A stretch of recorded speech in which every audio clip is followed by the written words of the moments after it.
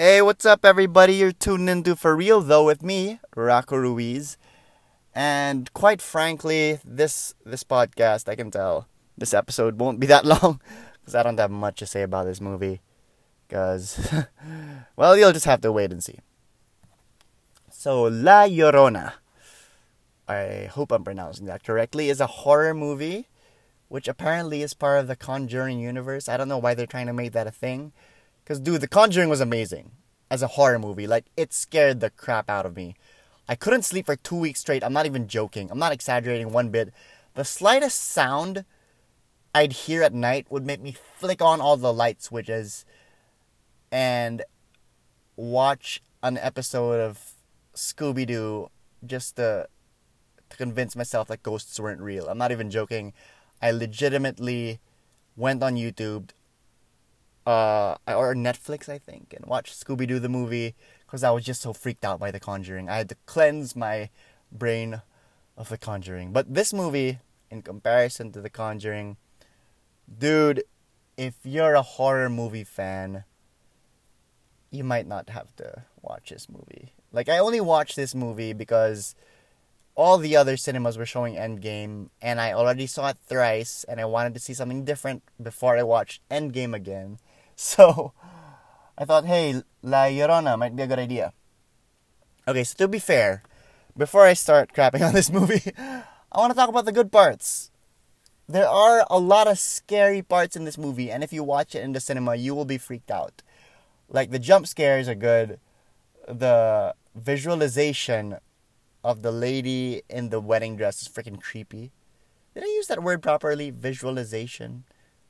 Okay, the imagery of La Llorona is freaking creepy as hell. Because, okay, if you guys don't know anything about the movie at all, La Llorona is this spirit that haunts the earth and snatches up your children because she killed her own children out of anger because her husband cheated on her, so she took away what he loved the most, which is their children.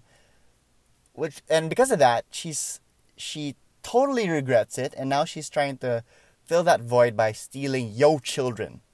So yeah, that's basically the plot of La Llorona. And La Llorona herself was freaking creepy, but she could have been scarier, and I'm gonna talk about why she wasn't that scary by the latter part of this podcast, because I'm talking about the good parts first. Okay, Linda Cardellini, who is amazing. I love you, Linda. You're beautiful. Like, ever since Freaks and Geeks and Scooby Doo. Anyway, I'm getting sidetracked here. Anyways, she did a great job as the mom. It's funny how she's taking mom roles now. Like, it's mostly mom roles from that teenager in Freaks and Geeks, and now it's all mom roles. But then again, it's like more than 10 years later. So, anyways, yeah, she did a good job as the mother, pretty convincing. But everything else in this movie was underwhelming. Like, that's all I have to talk about. Linda Cardellini was okay as the mom, and some of the imagery in the movie was creepy. But the rest was freaking predictable. Like, it's not a bad movie. Don't get me wrong, it's not horrible at all. But it goes through all the motions the usual haunting movies go through. All the predictable jump scares, all the predictable cliches, this movie does them. Like, you turn around, nothing's there. Then you turn around the other side, oh, something's finally there. Something being in the mirror in the background. Okay, fudge.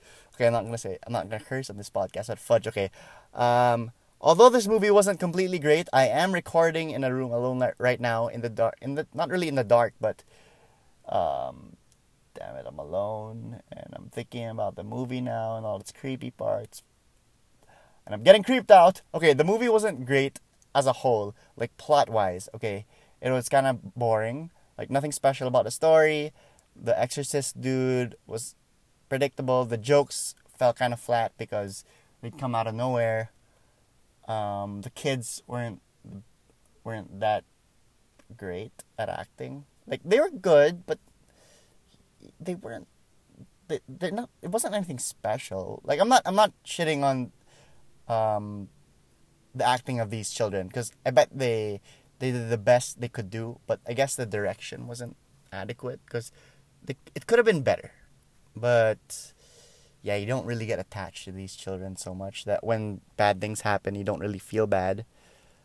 But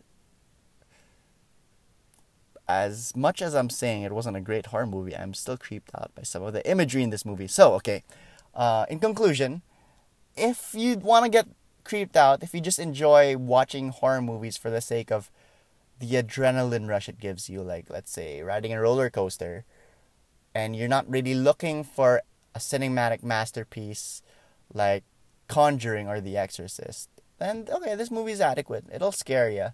It's nothing great, but it'll scare you. Oh yeah, as I was saying earlier, La Llorona could have been scarier. Like the character of La Llorona could have been scarier. If dude, they didn't make her so. They were trying too hard to make her scary, like blood dripping out of the mouth, and the glowing eyes. You know, the more human you make a scary character in the movie, the scarier they are. And I don't want to get into talking about the details how to make something scary because. Okay, to be frank, I'm not in a room right now. I'm in our car in the garage, and it's pitch black outside. I don't want to talk about scary imagery because I'm creeping myself the F out right now. What the heck, Rocco?